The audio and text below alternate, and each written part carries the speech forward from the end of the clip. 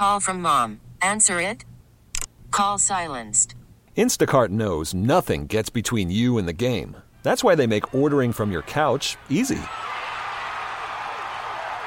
Stock up today and get all your groceries for the week delivered in as fast as 30 minutes without missing a minute of the game. You have 47 new voicemails. Download the app to get free delivery on your first 3 orders while supplies last. Minimum $10 per order. Additional terms apply. It's Denver's home for today's Comedy 103.1. It is Big Mike, excited to get this man in studio. You might know him as one of the breakout stars from America's Got Talent a few years back, but this weekend he is at Comedy Works South. We have got Piff the Magic Dragon and Mr. Piffles. How you doing? Good, thank you. Thanks for having us. Welcome to the Mile High City. Very nice to be here. How's Mr. Piffles doing? Yeah, he's pretty good. Flew in last night. Looking great. Yeah, this is our second time in Denver at the Comedy Works. We were here last year, just after America's Got Talent. And then we've been away for the whole year touring, and we just celebrated our first year in Las Vegas as well. Oh, nice. Mr. Piffles and I have a show at the Flamingo. Happy 1 year anniversary. Thank you. Every Monday through Wednesday. And then every week we tour. And this week we're back in Denver. We've got a brand new show for Comedy Works South. So if you came to see it last year, we've got a whole new hour of tricks this year. Very nice. I've got to ask you this just for the timeliness of it. What does Piff the Magic Dragon dress up for Halloween? The Grinch. Okay. Yeah. Or a Christmas tree. Very fittingly. Or the Geico lizard. I've got many options. Yeah, okay, very nice. And then didn't this all happen because didn't somebody recommend you should dress up like as Puff the Magic Dragon for it was like a Halloween costume contest? Sort of. It was years ago. Not Halloween, but so years ago, like I don't know, 9 years ago now, I was just a regular magician, and I used to get fired everywhere because I was too grumpy. Everyone was like, "What is your problem? You're like the hero of magic." So I needed a new job. I went to a party in a dragon outfit because it was a costume party. I said to my sister, "You got a costume to wear?" She was like, "Yeah, I got a dragon outfit under my bed." Didn't ask any more questions. Went as a dragon. Got there, no one else is in costume. It was just me. So you didn't stick out at all. No, I was like double grumpy. I was like, what the hell's going on? So I was like drinking red wine in the corner, and my friend said, you should do this in your act. You should be Puff the Magic Dragon. Yeah, because you walked through the door and everybody was laughing, or? Well, just because she knew I was a magician as well. Yeah. She was like, magic and dragons, perfect. So I was like, wait, I could be Piff the Magic Dragon. You might have heard of my older brother. So I did it. And suddenly all the people who were like, oh, you're too grumpy, now they're like, oh, this is hilarious. Yeah. Now you're just a grumpy dragon. Is this the same outfit that was under the bed? It's not. I've shed a few skins since then. Okay, upgraded a tad. Yeah. We have Piff the Magic Dragon, who's going to be at Comedy Works South this weekend. You can get your tickets at comedyworks.com. You want to get those now. And when it comes to your career and all that, you were actually in the UK before doing comedy and magic for many, many years. Do you notice a big difference between like sense of humors from people in the UK and the US, or is there a lot more similarities? Well, like definitely the Americans love the English dry sense of humor, which helps. But I did the act in the UK for about 7 years before I moved to Las Vegas to do a show. Yeah. And Americans, they just have a lot more hope than the English. Is that what it is? Everything's a lot more possible.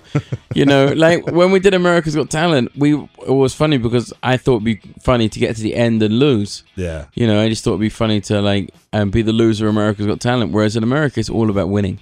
Yeah. And people got so angry that we lost. People were like furious. They're like, you were robbed on that show. I was like, well, that was the idea, guys. So you actually succeeded in what you were trying to accomplish. So you are I a winner. achieved all my goals, yeah. So technically you were the winner out of everything. I won on my terms, yeah. And when you look at those shows, America's Got Talent, American Idol, a lot of the more successful ones weren't the ones that won the overall prize sometimes, Because, with the overall prize, then it comes with this, you have to then be the face of that brand and all that stuff for a while. I was like, it's going to be much better if we just do the show, go down in flames at the end.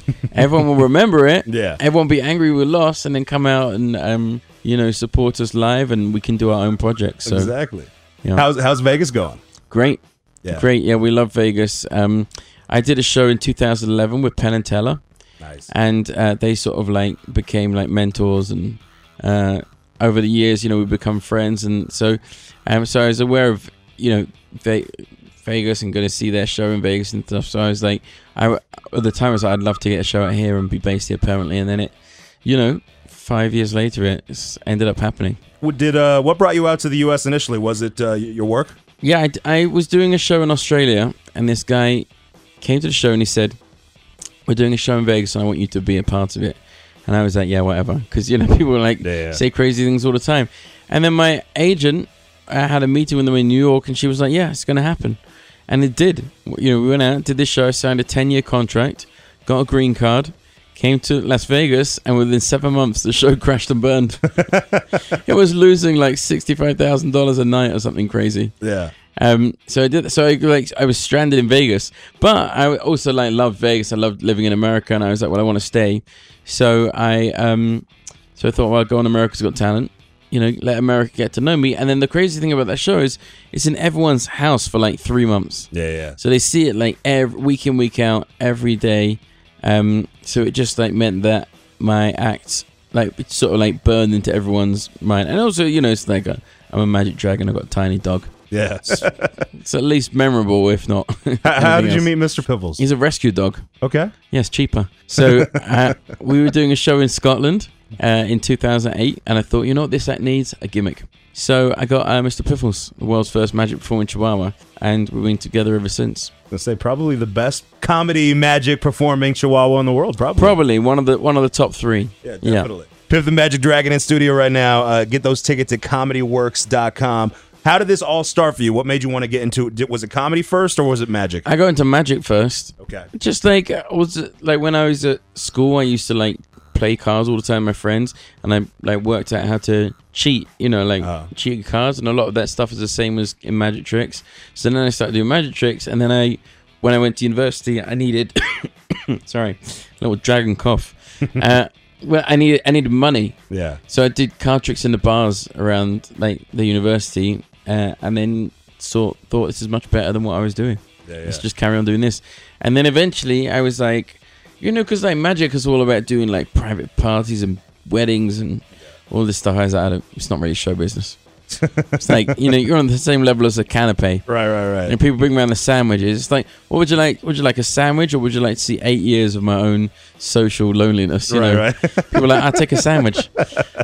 So I was fed up at interrupting people for a living. So I was like, let's get on stage. Shows. Now they interrupt you on stage. Now totally they interrupt me on stage. Yeah. The irony of it all. The irony. What's next for you, Piff? Working on a little Piff TV special. Okay. Piff TV show. And we're just about to do 6 weeks of holiday shows in Vegas. Oh, nice. For Thanksgiving and for Christmas as well. We've got Piffmas Pifftacular. I never need an extra reason to go to Vegas, but now I got to go to Vegas. Now you got another one. Come to Vegas. Yeah, exactly. Okay, because we got Blackhawk, a little gambling town up here, but they don't have all that. So right, they don't have a magic dragon. Exactly. Yeah. Well, we want to thank you for making time for us. Like I said, Piff the Magic Dragon is going to be at Comedy Works South this week, and go to ComedyWorks.com. It's going to be a beautiful weekend, and you never know when it's going to be a blizzard out here in Colorado, so you got to get out and enjoy it. So, you never know. Piff, thank you so much for making time for us. Go see Piff this weekend. This episode is brought to you by Progressive Insurance. Whether you love true crime or comedy, celebrity interviews or news, you call the shots on what's in your podcast queue. And guess what? Now you can call them on your auto insurance too, with the Name Your Price tool from Progressive. It works just the way it sounds. You tell Progressive how much you want to pay for car insurance, and they'll show you coverage options that fit your budget. Get your quote today at Progressive.com to join the over 28 million drivers who trust Progressive. Progressive Casualty Insurance Company and Affiliates.